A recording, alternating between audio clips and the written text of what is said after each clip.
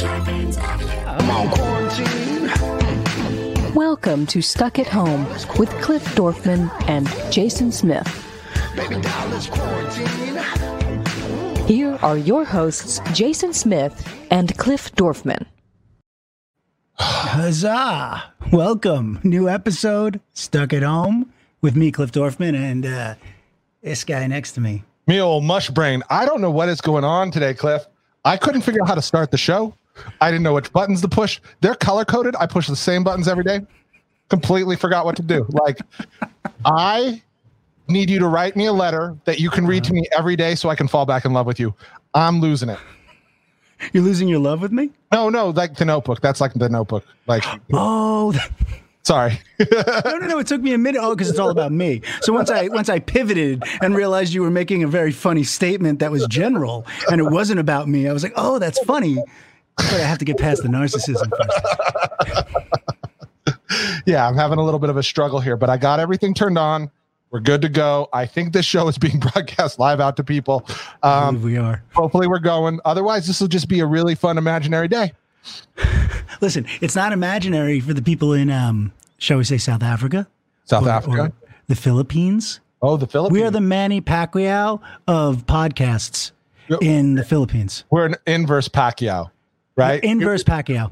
We brought podcasting to the Philippines. I hope that number one is Joe Coy and we are number two, right? I mean, Joe Coy has to be number one. What if wouldn't it be great if we're number two and he's like number four right now? I mean, just for us, yeah. Just for us. Yeah, that would be great. But meanwhile, hello to everyone in the Philippines. I'm going to learn how to say hello and goodbye in the language. It's not aloha. That's why. Yeah, no, I know. That's why I don't even want to say a word. But I'm going to figure it out. But we're 9 in South Africa. I mean, this just came out. So to me, I'm like, what? Yeah, I am too. I didn't even have a lot of time to process it. It's sitting on my phone, and it's very, very confusing. It's a good time. And this is Apple, by the way. This is Apple Podcasts. That is 26 in Pakistan. And yeah, weird. I'm very, very humbled. But we don't rate in India. So obviously those click farms aren't paying off at all. No one like brothers. You know, once they remade Warrior, called it Brothers, everyone got mad at me. I saw that. I've always wanted to talk to you about that, but I've never really got into it. Maybe we'll get into it one of these days. I almost rented it. Because I was like, it's the same movie. I love it. I was like, yeah. I love it. I don't know what everybody's problem is. Like, it's a great movie. Director did a great job. Those two guys are amazing stars. Like, watch this thing. It's fantastic. Like, are you kidding me? Come on. It'll be on Netflix in a minute. Yeah, I'm going to watch it one of these days, even before it gets to Netflix. How are we doing on the mic, by the way? Oh, you're doing good. I feel like I'm a mess. Like, I'm looking at my sound. It's just because I don't understand. Like, I forgot where the mic was today. This is all the things that have been messing with my brain. I don't know what happened. And yet we're still top 100 in all of the podcasts in Philippines. You know what I'll say? The Philippines are much, and Filipinos in general, much more forgiving about poor microphone use than Americans. Because I love the Filipinos, all of them. Working out at Wildcard all those years, you know, it's got to know many, many, many Filipinos, and they're all wonderful. Beautiful. And let me tell you, just good humans. Best friend growing up. I don't know if he's listening today, but Benji Santos, shout out, one of my best friends from high school, friends that I keep with me forever. Yeah. I dated a gorgeous young woman in Virginia, in Richmond, Virginia, like Hampton, when I was out there doing theater. Her name was Jacqueline. Oh, was she beautiful. That's what I'm saying. And we reminisce. Well, and she was so nice, by the way, too. Like, took care of me. She was so sweet. Now I'm just thinking about her. I'm like, what happened to her? Well, let's get you back. Let's get us back into here. We've got a great Monday today. Awesome guest. Oh, yeah. Awesome guest. We're going to talk about one of my favorite shows. And also our good friend Natasha Chandel actually worked with our guest and sent a little shout out message to Alex. Natasha's the best. Natasha's the best. Her podcast, Kind of Dating, is the best. Love her podcast. And I mean, she writes for the Iglesias show, right? Yep. I mean, she's like multi-pronged. You know, love her. If you're not listening to her podcast, listen to it. Kind of Dating everywhere. She's not top 100 in the Philippines, but you know, I'm on it. So, but she's top. No, it's so good. She's top 2 in my heart. She is really amazing. She's amazing. All right. So should we get into this? Because I really want to talk about totally get into this. Do you want to bring him on or want me to? Because I'm excited. Do it. Oh, I mean, it's this simple, ladies and gentlemen. It's Alex Alden from Decider, and we are now going to talk to him about everything Doom Patrol. Ladies and gentlemen, Alex Alden. Yeah, I just want him on. Wow. How you doing, Hey, buddy? Cliff, thanks so much for having me on. I've loved listening to your show on all my devices in the Philippines, so really appreciate it. Thank you so much. Push it for up being there here, in the Alex. charts. All right, now that we got past that, how you doing, buddy? How's everything? I'm good. I'm doing all right. I'm stuck at home like everybody else, like the name of your podcast. But other than that, okay. Right? Are you quarantined with your family? I am. I got 2 kids. I got a 10-year-old and almost 6-year-old. They're bouncing off the walls, basically. They have been watching more TV than I have. Honestly, and watching TV is my job. But, screen rules go out the window. Yeah. Right? When it becomes your job, all of a sudden, what's up, Jason? Oh, nothing. I was just going to say, my daughter, if I used to limit her screen time on her phone and just in general to like 4 hours a day. Mm-hmm. If it's less than 12 now, I'm surprised. I can monitor it. Screen rules do not apply anymore at all. Yeah, they're completely window. Okay. So, but by the way, that was a great reason for a pop-in. No bullshit. All right. So, Alex, it is true though, right? When you start having to watch content for your work, it does become a job. It's a great job. It absolutely is. Like I think about thinking about this a lot, which is a ridiculous thing to do. But when I'm watching TV, there's no way to really just relax and watch TV or watch a movie because I'm always thinking about it critically. I'm thinking about, okay, do we need to write something about this? Is there something to say about this?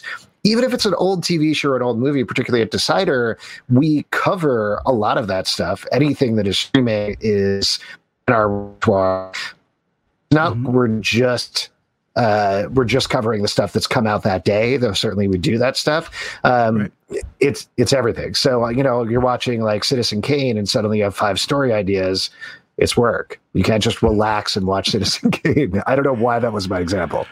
Listen, I get it. It's everything, whatever your choice is, like if it's Goodfellas, whatever it is, you can't just relax and be like, oh, I just want to go on the journey of this. It's the structure and now it's how it was, what's the tone and how's the cinematography and what's the story telling us and the deeper. Okay. We're here to talk to you, not me. So that's a great way to dive into this show, Doom Patrol, because this was a show for me that I was like, no way. Jason, I didn't know him as well as I do now. And he's like, no, you got to watch it. You got to watch it. I'm like, I don't understand. It's on this new HBO Max. I don't even understand HBO Max at that point. What do you got, Jason? Nothing. I was going to say even before that. I know that HBO Max is where everybody's going to find it. I was trying to get you to watch it from DC Universe Online even. For all intents and purposes, we treat Doom Patrol the same way you treat that show You on Netflix. Like, it was on Lifetime. But for the most part, everybody found it on Netflix. The same thing is true with this Doom Patrol. For all intents and purposes, 2 seasons just came out. HBO Max. Yep.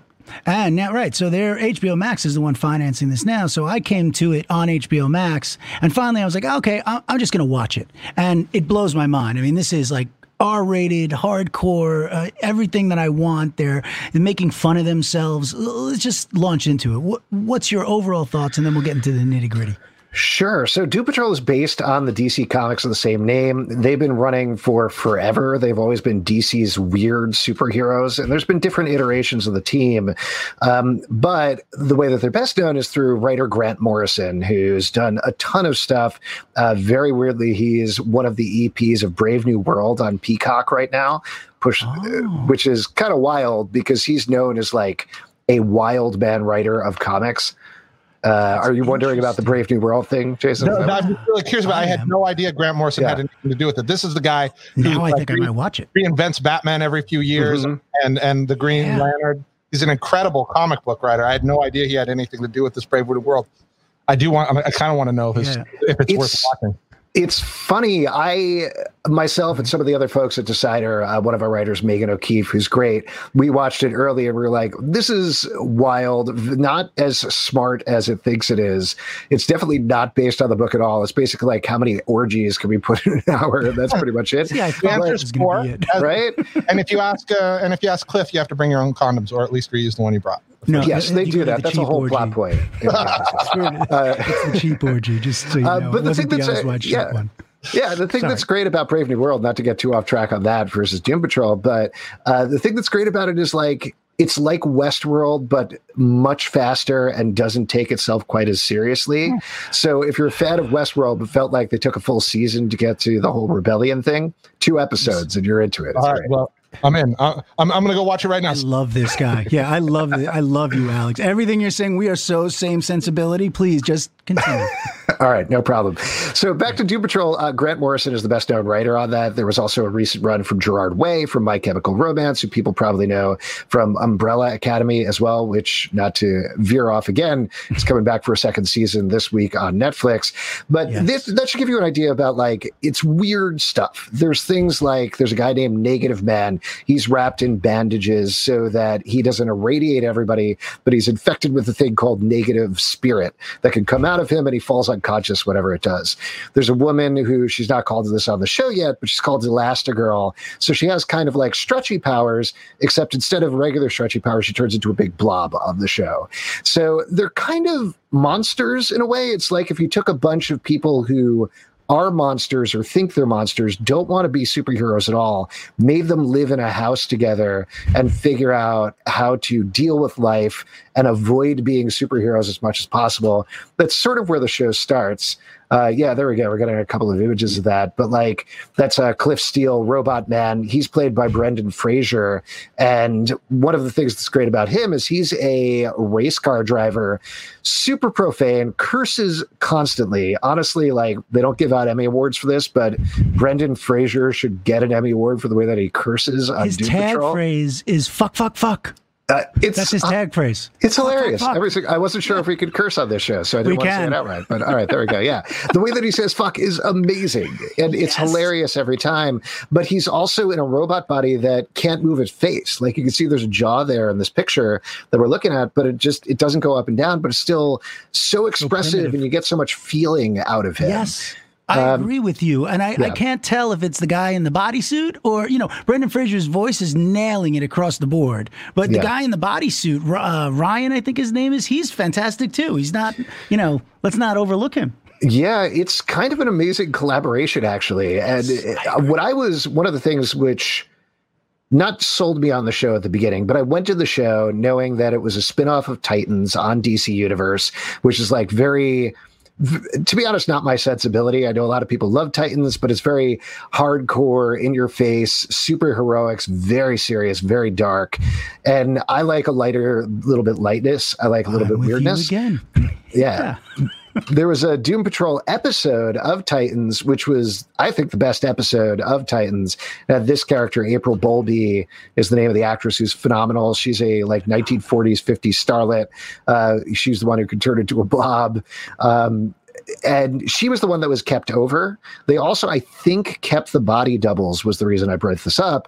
But then they cast Brendan Fraser as the voice of Cliff Steele, Matt Bomer as the voice of Negative Man. And I thought, oh, okay, they got some stars to jump in and do the voices. But it becomes clear immediately that they are in on this show. Like Brendan Fraser, not that he's a huge star necessarily anymore, but at the same time, he pops up on screen all the time in flashbacks. He's clearly into the show. He loves the show. And you can tell because there's such a depth of character, even though he's only portraying it in terms of the voice. It's really impressive. I agree. Alex, I got to tell you, I have a saying. It's once a star, always a threat. I love it. Yeah. And Brendan Fraser's a triple threat. He can act. He's got a voice. I don't know what I have to stop right here because I'll tell you in a second. I have to stop right here, though, because Jason's on a picture of Diane Guerra. Guerra. I can't pronounce it right because we Guerrero, have Nick Guerra. Guerrero. Thank you. We have Nick Guerra, a comedian who's a friend of Stuck at Home in our shows. But Diane, say Guerrero. Guerrero, I think. Guerrero. I don't know how she's getting. Is she going to get a nomination? This is one of the best performances I've seen. This arc she's doing. Can we just take a minute and talk about her? Because I'm blown away.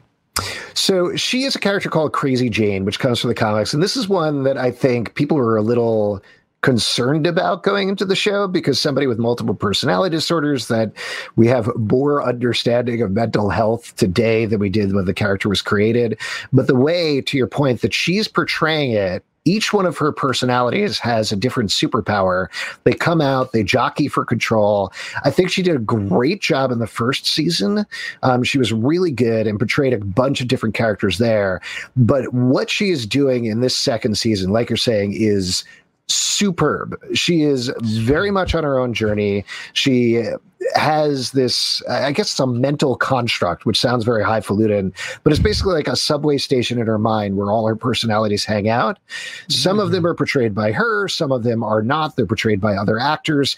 But the way she's able to turn on a dime and portray all these other characters that are vying for control, that are battling for control as she through the plot explores her past, which is very fractured and very sad and very broken. It's extraordinary.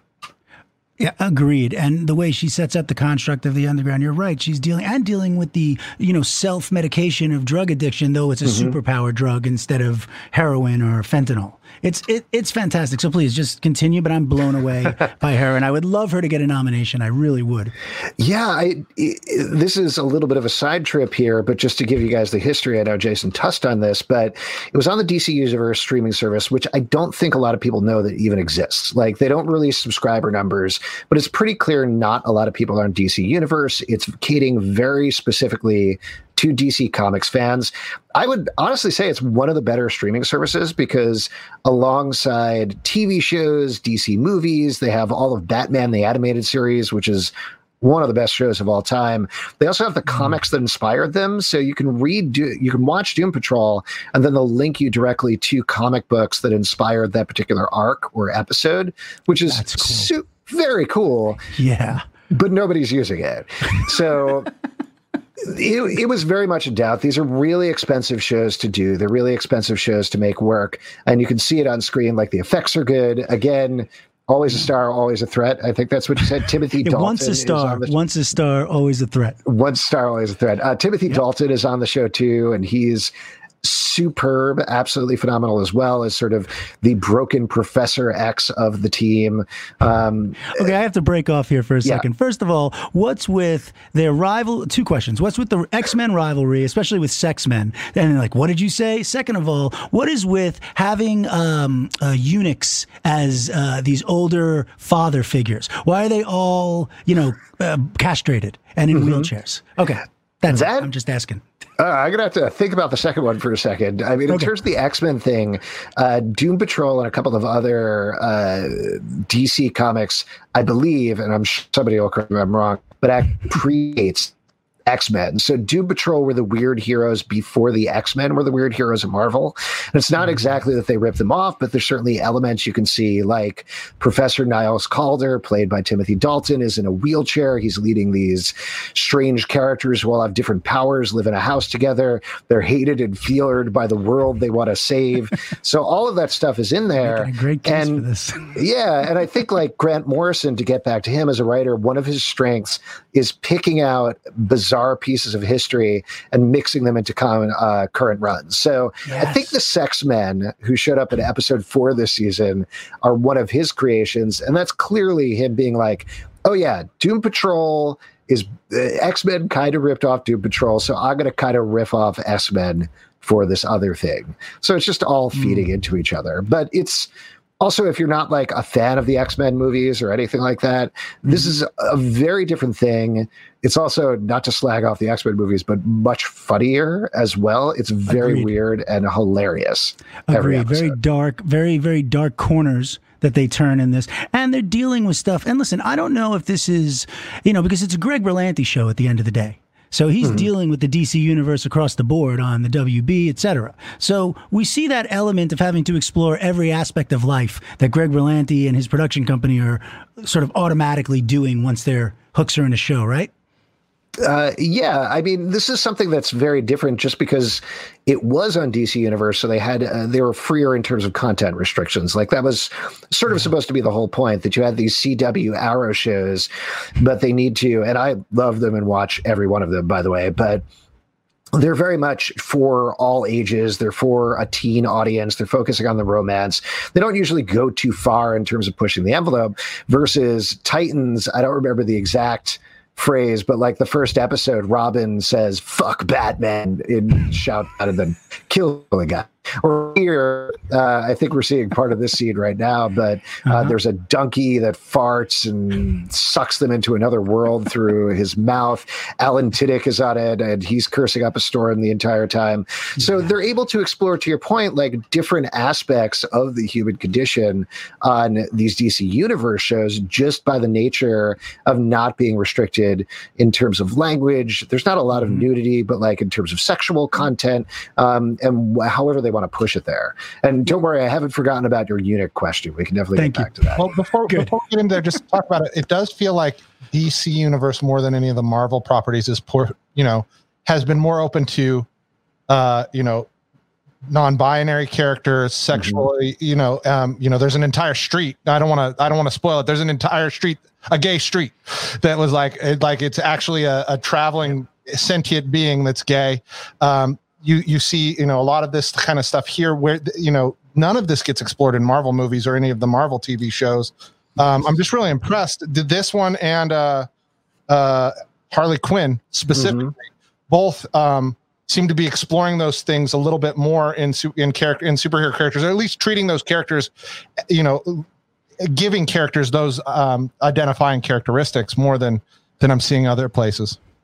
Yeah, I absolutely think so. And I think part of that, this is probably speaking without adding a lot of actual knowledge about it, or at least specific information about it. But yeah, something like the Marvel movies, they still need to sell their movies in China or other countries that are still very restrictive about LGBTQ plus content.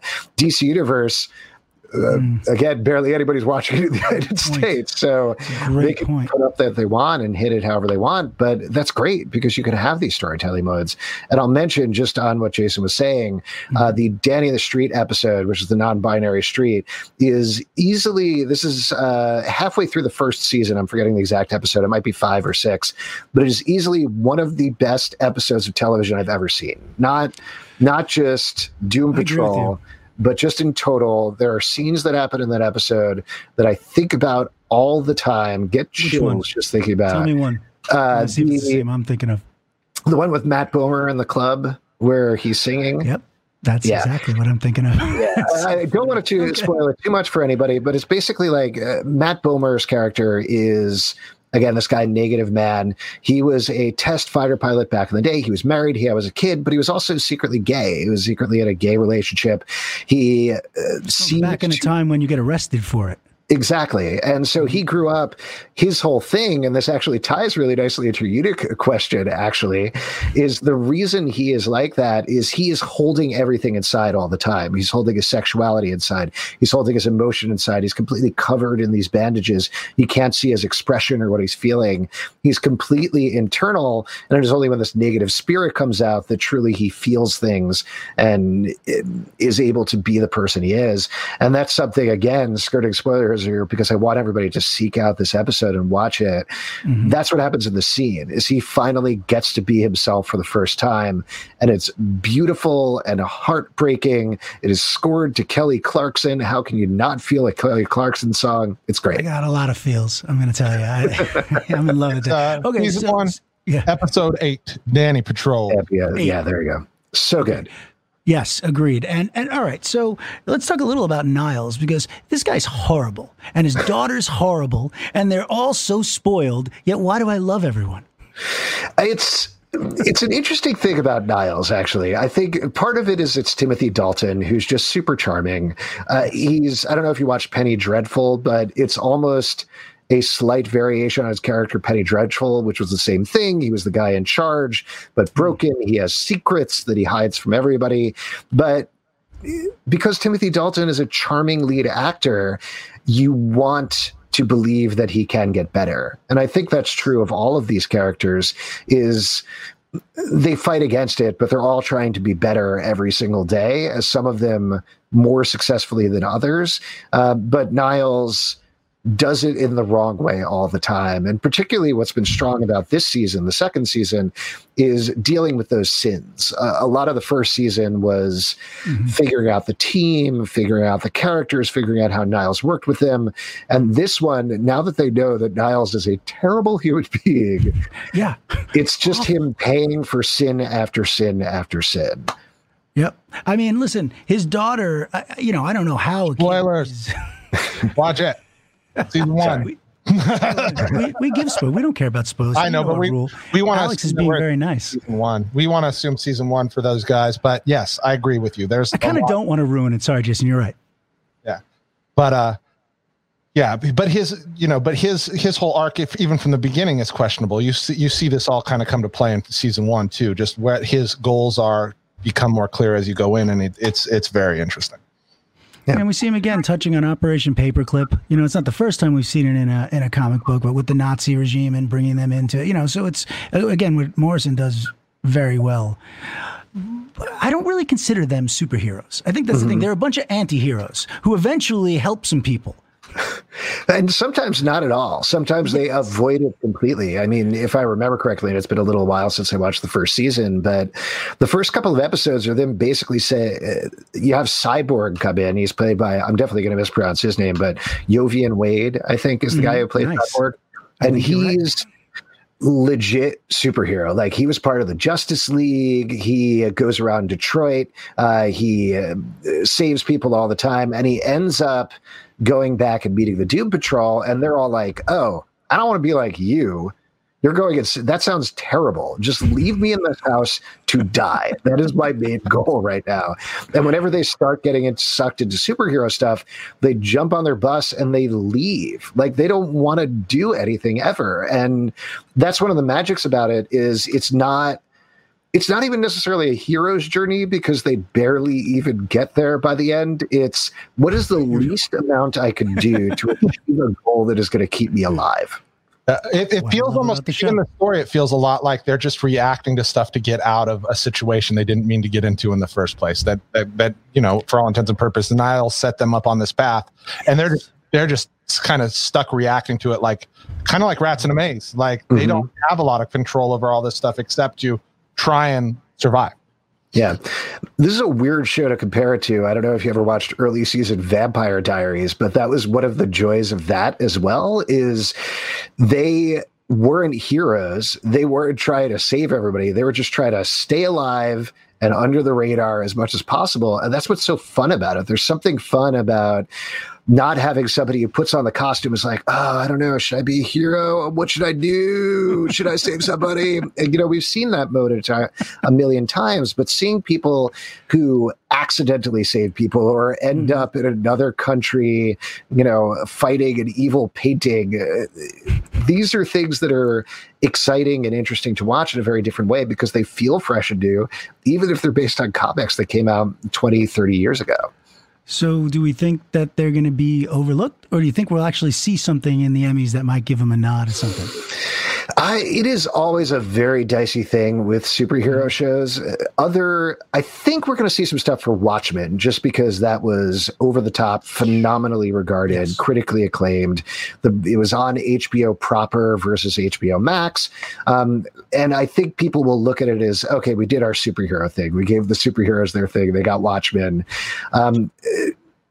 I would love it if Doom Patrol got awards, but it's always going to be a hard sell to get anything other than effects, other than technical awards, anything like that for any sort of superhero show. I mean, I think something like, I'm trying to think of any that have gotten nominated for stuff, and most of the time it needs to be kind of snuck in, because we're decades into the superhero trend, not just with movies, but also with TV shows at this point, but they're still not well regarded in the same way. Doom Patrol is one of the first of this. I think of it as like a second round of superhero TV shows where you're beyond the Arrowverse, and now you're on to Doom Patrol, Umbrella Academy. I would almost put, it is a CW show, but Legends of Tomorrow is another show that just works against every trope and idea and really digs into the characters in a fun and interesting way. So these are superhero shows commenting on superhero shows. And then you have something like Watchmen, which is doing the same thing, but with a way bigger budget and a way bigger push. And I think that's where you're going to get the recognition. We'll see what happens after that. Right. Well, so, speaking of all that stuff, you're talking about Doom Patrol is really the first, let's call it the first original from HBO Max of what are, potentially more shows. Does this tie back in? How does this lay out kind of for HBO Max, do you think's kind of plan? I mean, that's a much bigger question about does HBO Max have a plan versus, what they're doing. Not to be too rude to them or anything, but nice. I mean, there's a lot of like just tossing everything in there and see it works. The way that I look at it with something like Doom Patrol is they saved the show, right? You had it on DC Universe. Not a lot of people are watching it, but it's critically acclaimed. It's clear that they felt like this can fit in with the HBO aesthetic, and it does because it's very, very good. Will it lead to a third season? I think so, because HBO Max clearly has money to burn at least for another year or two at this point. Mm-hmm. They've also started streaming, actually, I think it's by like August 1st or 4th, Harley Quinn season 1 and 2 are also going to be on HBO Max. And that's phenomenal because that series is so good. Sorry, what? Wasn't it on Hulu just before the Harley Quinn series? The animated? No, they were. It was on DC Universe, and then it was streaming. It was also, I think, on Sci-Fi. So that's probably why you're getting on Hulu because of that. Now it's going to go to HBO Max. Yeah, so that's going to be on both places as well. So the bigger thing is they're kind of threading the needle right now because DC Universe, again, not to keep harping on this point, but doesn't have a lot of subscribers. As soon as HBO Max got announced, everybody pretty much said, oh, they're just going to fold DC Universe in, right? And that has not happened yet. I would still conservatively expect it to happen at some point in the next year or so. But I think they still want to service those comic book fans who want to read the comics online, and they don't know necessarily how to do that tech-wise because, not to get too in the weeds, HBO Max is based on, I believe, HBO Now's infrastructure, which is different than what's going on DC Universe. So we'll see what happens there. In terms of the bigger question, in terms of like the DC plans, they're all different shows. Like, I don't think there's going to be a DC universe of shows on HBO Max or anything like that. We got this question I'm seeing here: will the Green Lantern HBO Max show ever exist? I mean, we'll see if any TV shows that are scripted exist past the pandemic. At this point, there's no COVID up in space. Oh, okay, there you go. All right, they're filming it up there. Yeah, but I mean, something like the Green Lantern show that they're planning. They're doing an animated Strange Adventures show, which is sort of their anthology series. They have the Batman spinoff, which is the spinoff of the Robert Pattinson movie that is going to focus on the Gotham City Police Department. So they have all these things, and I think the way they look at it is like, they're all different shows, they're all different universes, they're not connected. You got the CW universe, that's its own thing. They may bring in Stargirl for season 2 because that's actually moving from DC Universe to the CW proper and won't be on DC Universe anymore. But Doom Patrol, completely separate from everything else. Yeah, do you think speaking to that real quick, do you think Titans is done? Man, I don't know. I don't know. I feel like there's been a lot of rumors recently about season 3 of Titans and whether that's going to happen.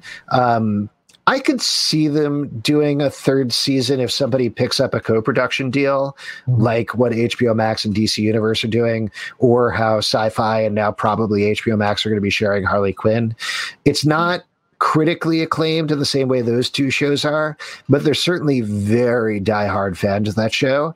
And I think if you had something like Sci-Fi, they've clearly showed interest. If they co-produce it, that could potentially push forward with season 3. Like you said, it's not the greatest show. It was fine.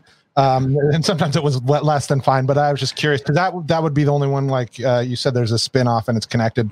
They share the same Beast Boy, so. Right.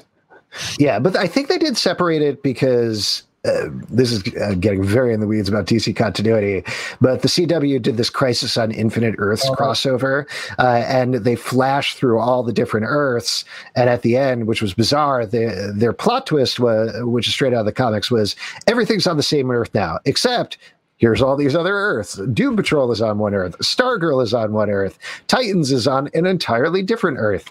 So if they could change it at any time. Also, Tim Burton's Batman's on another Earth. Right? Yep. And Robert Rule, the Wooliverse. That's the case, huh? They're all on other Earths. That's DC's explanation of the multiverse exists in everything. Everything's a different verse. Yeah, then they consolidated it down to One Earth, but then at the last couple of seconds, they were like, just kidding. Just kidding. Yeah, no, psych. So with that, you have the Snyder stuff. What else do you see? Like, as you start splitting this, how does it? Is there any rhyme or reason to how, like, what stuff DC's coming over to HBO Max and what stuff is kind of staying over with DC Universe right now? That is a good question, and I think we just don't have enough information right now. Like I said, I think I would venture the reason Doom Patrol came over is because it was critically acclaimed. And they wanted a show that had that critical acclaim, that had diehard fans already, even if it was a very small fan base, that they could bring over and sell on HBO Max, as well as give it a second push. Harley Quinn is the same way. Hopefully more people watched it on Sci-Fi. I think it's pretty clear, at least on my feed, it clearly built socially over the course of the second season. When people were not really talking about it in season 1, they're definitely talking about it in season 2. So I think that bodes well for its future. But right now, with the spaghetti on wall approach that HBO Max has with a lot of the stuff, it really more seems, what ideas can we do that we haven't been able to sell or do anywhere else? Like Green Lantern, which we were just talking about. They tried the movie. That didn't quite work. They've had plans for several more iterations of the movie that haven't worked. I believe there was even another TV plan at one point, but it feels to me when I hear the news that they're doing a Green Lantern show on HBO Max that it's almost like, let's pull off the Band-Aid and go forward. Let's just push forward with it. We have it halfway done. Let's go the next halfway, finish it off, because now we have the budget at the time. I got one more question for you, and then I'll give it back to Cliff because I love this. Please continue, Jason. This is awesome. I don't know if this is a fever dream or just something I heard in the whispers of the wind, but Snyder Cut as a series, the Justice League movie and this whole Snyder Cut thing, is this something that's real or potential where they're making this a series? It is potential at this point, is the actual answer about that. So you got, for those of you who are listening who are not familiar, there was Zack Snyder directed Justice League. He had to bow out about halfway through for tragedy in his family. There's also been varying reports about what went behind the scenes. I don't know anything about that, so I won't get into it. But Joss Whedon jumped in, ended up redirecting a bunch of the movie. It came out. Everybody hated it. And since then, there's been a huge push online from a very vocal contingent to hashtag. And one very angry a Cyborg. Yes. Yeah, the guy who plays Cyborg in Justice League, not very happy about Joss Whedon. And fans not happy about it as well. I've never been happy about Joss Whedon. I can't even say his name. It should be Josh. It's not Joss. Come on, man. Finish your name, Joss. Yeah, the only thing I liked was Buffy the Vampire Slayer. Was that him? That was him, yeah. Okay, I like the movie. Yeah, that's my new favorite line for today. Finish your name, Josh. That was good. All right. So, anyway. Yes, but Zack Snyder has taken it back. This is another thing that I think, like, there were rumors about. He had his own cut. It was 4 hours long. It was totally finished. No, it's not finished. No, it doesn't exist. No, it does exist. There's been so much pushing at it, like we've been talking about with the HBO Max thing. They knew a week before HBO Max debuted, I don't think they were quite where they wanted to be in terms of awareness. They announced they were doing the Zack Snyder cut of Justice League. And they were pretty upfront about, we don't know what that is. There is no Zack Snyder cut of Justice League. We'll figure it out later. But now you know about HBO Max, right? So that's kind of where they were at. The most recent news, which specific news is going to be announced. I think it's August 22nd. There's an event called DC Fandom, which is basically their version of San Diego Comic-Con. They're doing it all online. There's going to be a ton of panels. They're going to officially announce what the plans are there. And the options that they've announced on the table are either they redo a bunch of footage, so it's all Zack Snyder's vision of Justice League, however long that is, it's a movie, or potentially they break it up into chapters, and that could be 4 hour-long chapters. It could be 6 hour-long chapters. It could be 1,000 chapters. I don't even know. I thought the Hateful Eight was actually better when they split it up into those. Yeah. I mean, we'll see what happens. I think they're going to go for the series thing, personally, mainly so that they can drag out the press for it as long as possible. Like, you drop the movie, people talk about it for a weekend. You have a 6-part long Zack Snyder cut that goes on for 6 weeks. Yeah, I love it for all levels. I love it. And then, yeah. And then it disappears into the ether, and the universe still collapses in on itself. Here's what's going to happen. I will tell you what happened is they're going to release it in whatever form they're going to release Zack Snyder's cut of Justice League. Wait about 3 days, and then fans are going to say, oh, no, that wasn't Zack Snyder's cut of Justice League. You need to release the ultimate Zack Snyder cut of Justice League. Like the Ultimate Watchmen, where it exactly edit in all the cartoons and the pieces too. But you look at The Watchmen. I mean, The Watchmen, to me, again, the film that Zack did, the opening credits of that movie, I will put up. That is the best opening credit sequence I've ever seen. Arguable? No? Yes? Oh, I think it's great. He did a great job with, what is that? Sucker Punch? No, what is it called? Sucker Punch. Sucker Punch. But I was just talking about the Watchmen opening, like the opening. So he does a similar thing with Sucker Punch. That's like kind of vignette type opening. He does a great job with those. But where the show is, I'm sorry, I was just going to say, where the show is itself, that to me is a whole different thing. That it was next level. What they did, what Damien Lindelof did with the show. Okay, go ahead. I mean, to sidetrack into Watchmen, because I could talk about that forever as well. But the thing that didn't work about Zack Snyder's Watchmen, which was beautiful to look at. He is a gorgeous visual filmmaker who knows how to make scenes look amazing, is he tried to do the comic book on screen. And Watchmen is inherently a comic book. Dave Gibbons and Alan Moore put it together as a comic book, working off the 9-panel grid. It's all about the structure of comic books and the history of comic books. It is intrinsically based in that form, and it doesn't work outside of that form. Zack Snyder tried to turn it into a movie, and it's fine at most points. The opening sequence is phenomenal. You're absolutely right. But I think that's the one part where he took a little license and he pushed it forward. And what works about the TV show is Damon Lindelof and company basically said, if Watchmen, the comic book, is a commentary on comic books, if we're going to film it, what is our commentary on superhero on film? What is our commentary on superhero on TV? Very clearly through the American hero story that they do throughout there, sort of like the Black Freighter sequences that happen in the comic book. Very clearly in terms of how they talk about movies and they show off posters and how they look at media in that world. There's a lot more things obviously going on in the show, but they weren't reverential of it. They picked it apart and then came up with their own way of talking about Watchmen and what it means and the themes, while continuing it and working off of it, which, again, is the thing that I think didn't work of the movie, even though that first sequence was great. Can I get an amen, Jason? Amen. Yeah, that was good. That was good. So, I mean, we see Watchmen, that was HBO, right? And then we see Doom Patrol, and this is HBO Max, but we're really not, like you said, where are we expanding on the DC universe as far as pushing forward and seeing shows? Maybe, maybe not. One of the ethoses that DC has had pretty much since their beginning is that they kind of went wrong. Like, they tried to do the Marvel thing too quickly. They announced, okay, here's what we're doing. We got Man of Steel. That's one movie. Now we're going to do Batman v Superman, going into Justice League Part 1, going into Justice League Part 2. We got Wonder Woman. We got Wonder Woman 2. We got Aquaman. We got Green Lantern. We got all these characters going on here. It's all happening at the same time. Here's their whole schedule. And they couldn't get it off the ground. And so I think they made the very smart decision pretty quickly into that when they saw that it started to go a little wrong to say, no, these are their own things. Let's treat them.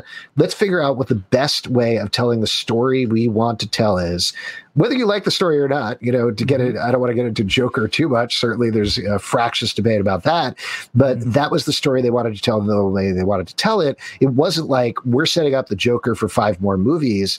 It's we're telling this movie. That seems to be the same thing they're doing with the Batman with Robert Pattinson. And I think that's the same thing they tried to do with the DC Universe shows, where they said, Doom Patrol, let's make it the best show it possibly can. Don't worry about where does it fit into this universe until maybe later. Maybe we could connect it later if we really want to, but first let it stand on its own 2 legs. Robert Pattinson. Remember when everyone thought he was a joke after Twilight? I was like, nope, once a star, always a threat. Now what? Yeah. This guy, everything he's doing, everyone loves. Batman. Forget about it. From Vampire Bat to Batman. That's my... That's wonderful. Thank you very much. It seems to me there's a lot of these on HBO Max that DC has done a great job with their animated series, whereas Marvel's kind of fallen. I don't enjoy many of the animated Marvel shows, and I'm a huge Spider-Man fan, and I can't get into any of the new stuff. Since Spectacular Spider-Man, there hasn't been a decent one of those. What is it about DC in that animated side of things that they couldn't kind of bring over? Half the stories of those animated shows would have made badass movies. That Arkham Batman animated series that one standalone movie would have been a better Suicide Squad movie than the Suicide Squad movie that came out. Yeah, and I'll mention, not to be too plug, but if you want to watch the animated movies, they're all on DC Universe. I think most of them are not on HBO Max, but one of the things the DC Universe does really well is they have a phenomenal animated archive. So if you want to plug through that at all, that's a great place to go. I think part of it is they can do them cheaply and easily, and there's not a lot of oversight on them, and they consistently just do well. People watch them, they like them, they probably hit their marks financially, versus you have something like Suicide Squad. They go ahead and they say, okay, we're going to spend $250 million on this movie. Right. It's not making its money back, and people start putting their fingers in the pot, trying to figure out how to make it work.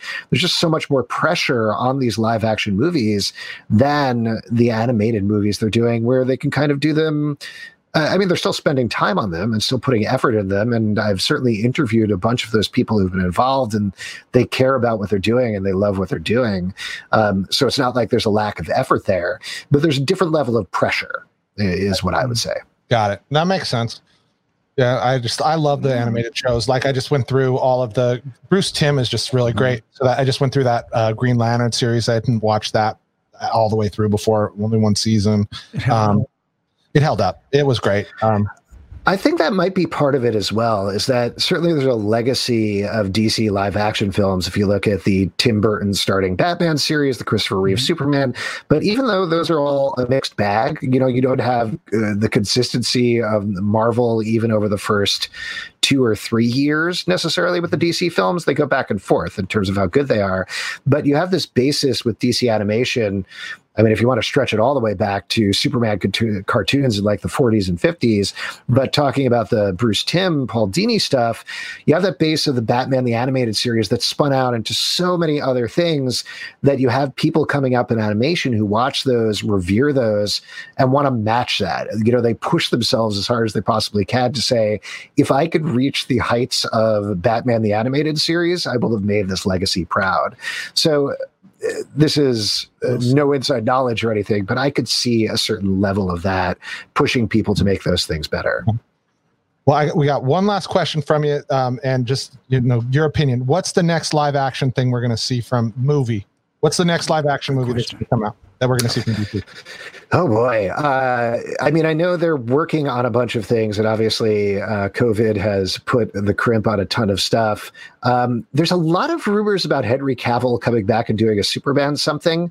I don't know if we're going to see that, just because they keep saying, oh, we have such a problem with doing Superman, which is a bonkers thing to say. The one that I'd really like to see, which is a spinoff, but seemed like such a smart, great idea. If you saw Aquaman, there were those horrible, fangy fish monsters who jumped out of the sea in a very brief sequence called The Deep. They come out of Jeff Johns, who is one of the architects of DC films and comics and everything else, out of his run on Aquaman. They're terrifying. They had this idea to do a spinoff that just focused on them. That was basically like a boat horror film where people are attacked by these creatures from the deep. It's nothing to do with like Justice League, or Aquaman doesn't show up in a cameo or anything. But I would love that. Like, I would love them to take these crevices of the DC universe, explore a creepy little horror movie that spins off, or a rom-com, or a heist movie, or other genres you do want to do. There's such an opportunity there. That would be a lot of fun.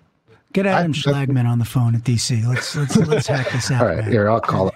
Will we ever see Darkseid? Is he ever actually going to be a villain in anything, like, for real? Like, do you think they'll? Yeah. Justice League. He's in Zack Snyder's Justice League. He's already been teasing that they have digitally replaced Steppenwolf, the villain in Justice League, with Darkseid. Oh, is that true?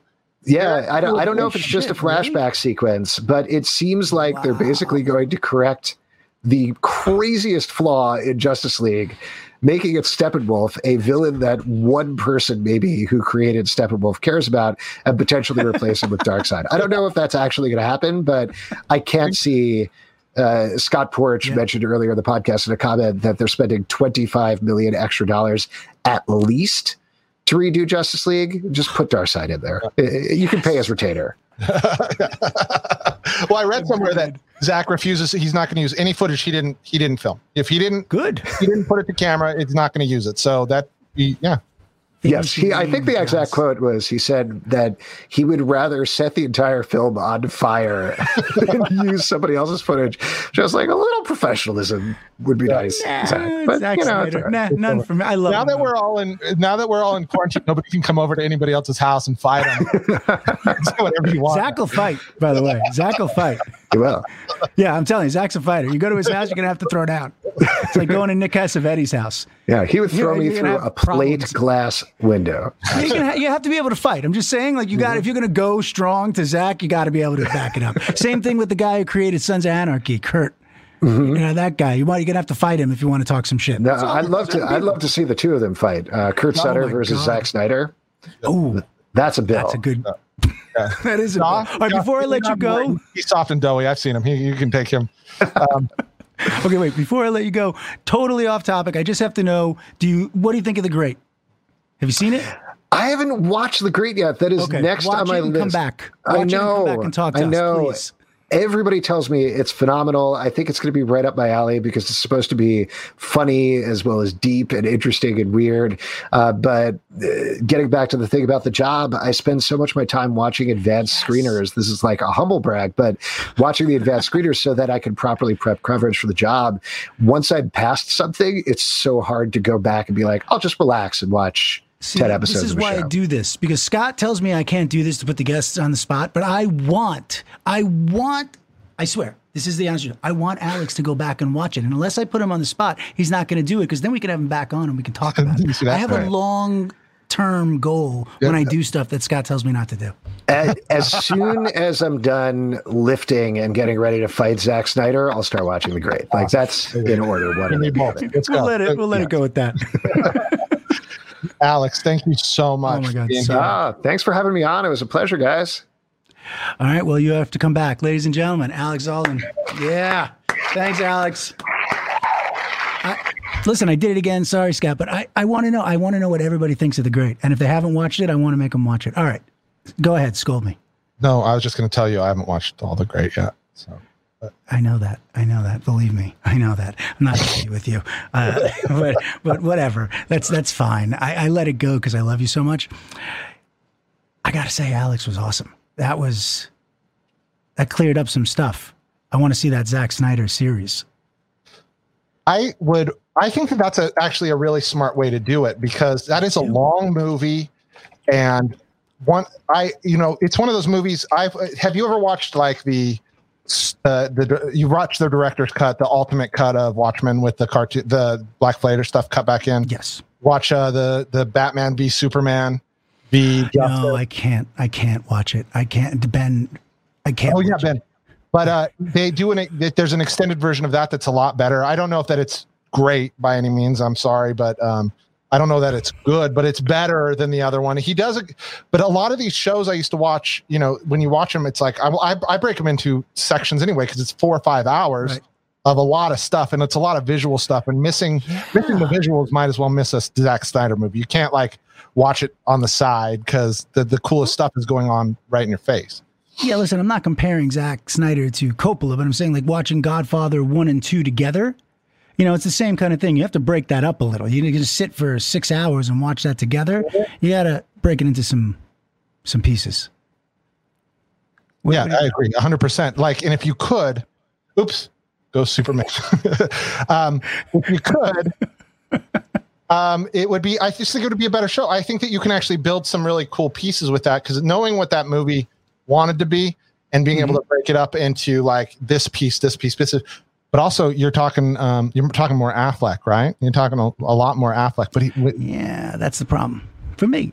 Other people love him, right? He's beloved, right? Digitally alter him, and you know who would fulfill that role really well? Luke Wilson. By the way, if I have a choice of watching Luke Wilson or Ben Affleck, I will pick Luke Wilson every time. 10 out of 10 times. 10 out of 10 times. Yeah, 10 out of 10 times, including if you're saying it's like the best thing he's been in, which is Good Will Hunting.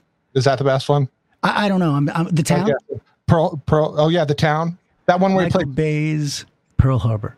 I was going to say, or that one where he plays George Reeves, where he plays Superman. Superman, yeah, like again, that's an. Oh, by the way, you know what I was thinking about? Because I can't talk about him anymore. What I was thinking about when Alex was talking and you were talking about the shows, DC is really the front runner. They owned television in the beginning. Like think about it: Superman, the TV show; Batman, the TV show. I'm talking about live action. That was, you were glued to your seat for every one of those. Oh yeah, and then the Batman, the Batman series went on how many years? That's a good question. I always wonder about that show. Did it go on very long, or was it just was it like Star Trek, where it just had a big impact? It might have been that. I think it's the latter, but I'm sure you'll find out. But they really did own the landscape, and it wasn't until we saw 3 seasons. It was 3 seasons, but except that this is back in the olden times when there were 120 episodes in 3 seasons. I did not know that. Is that true? Yeah. 120 episodes in 3 seasons. They were shooting like an episode every 3 days or every 2 days. It's like All My Children. Oh my Lord. Oh, that means they have to be shooting a couple of episodes a day. Yeah, they're shooting a couple of episodes simultaneously. Yep. I mean, or 3 or 4 simultaneously. I mean, wow. I mean, why can't we still do that? Yeah. Well, because we're not allowed to, we'd have to do it all from this video camera. Be like, you want quality, that's why. Yeah, exactly. Listen, those shows were great for what they were, right? Well, yeah, and I think now, it's gone to this point where it was, I guess that back then it was 40 episodes a season. Then it's down to 23 or 26, and now then it's 13. And now that we're getting into streaming, where quality is well respected above quantity, 6 to 10 max, but 10 feels a little bit too many. 8's probably that sweet spot, but it's right in there between 6 and 13. Right, and the biggest guys are quality containment, like the Steve Zalians, who wrote Schindler's List, etc. When he does what is it, The Night Of on HBO, it's like 6 episodes. And it gets nominated for everything. Yep, and agreed. So we have a few minutes left. Did you watch anything over the weekend at all? We watched a lot of Big Brother because Big Brother All Stars is coming back on August 5th. So me and my wife watched a lot of those. I played a lot of Ghosts of Tsushima, and I'm doing okay with it. I made it to Act 2. I'm officially I rescued my uncle from the Kublai Khan's grandson, and now we're going to attack. We're going to try and get him off the island. And it's a lot of like first player, like is it one player or is it RPG? It's like Grand Theft Auto, but it's set in feudal Japan. So you can run around, you could steal horses, but I have one horse. His name's Nobu, and he's my best friend. I don't want to ride another horse. And you can change your clothes and get new swords and get arrows. It's just it's basically a Grand Theft Auto open world game, but you get with sword fights. And I got to get this game. That's for sure. I feel like I watched something, and now like as I'm going through my weekend, and I'm there like through, I was like, I guess I didn't really like. There really isn't that much out. I got caught up on Doom Patrol season 2, but at the end of the day, I'm not finding there's really that much to watch. Am I missing something? I don't know. I was really excited for Umbrella Academy, but it's not out till this Friday. So I started rewatching a couple episodes there because it's been so long. I wanted to make sure you were up to date. Yeah. Mm-hmm. Called Ghosts of Tsushima, or I don't know how to say the whole name. Jesse, one of our listeners asked. The game is Tsushima. The game that I'm playing right now, Jesse, is Ghosts of Tsushima. Mm. Yeah, what? My dad says, "Can I leave my brother on the island?" Yes, but it depends which one.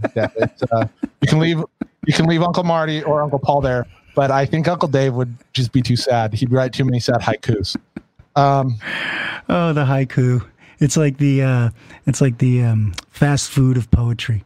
Well, that's one of the things in the game, and that's what we did a lot of. Is you You find little spaces where you can sit next to like a waterfall and contemplate things, and then you have like 3 options per line, and you make your own haikus, and that's how you. Because anyone can. Yeah, because that's how you prepare for battle. That's what gives you certain powers, and yeah, just writing little haikus.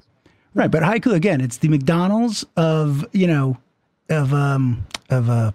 That's really and finish your name, Joss. I think we've established some really good stuff today. Overall, watch Doom Patrol. I'm going to be upset tomorrow. The Emmy nominations come out. Tuesday, I should say. The Emmy nominations come out. So by the time we're on our next episode, we will be able to talk about who got nominated. And I'm going to be pissed. I got to tell you, first of all, if I don't see Elle Fanning and I don't see Diane Guerrero, I'm going to be very, very, very upset. Yeah. I'm just saying. Well, everybody, come on, get ready. He's going to be upset tomorrow. Don't. No, they're going to get nominated. Okay, we're done is what Jason's saying. That's Jason saying, oh, look, it's 4:30. So everyone, fuck off. I used a lot of F-bombs today. Stay safe, stay sane, stay strong. We will see you next time. Jason Smith. Oh, rest in peace, Swamp Thing. See you guys later. Love ya. Much love.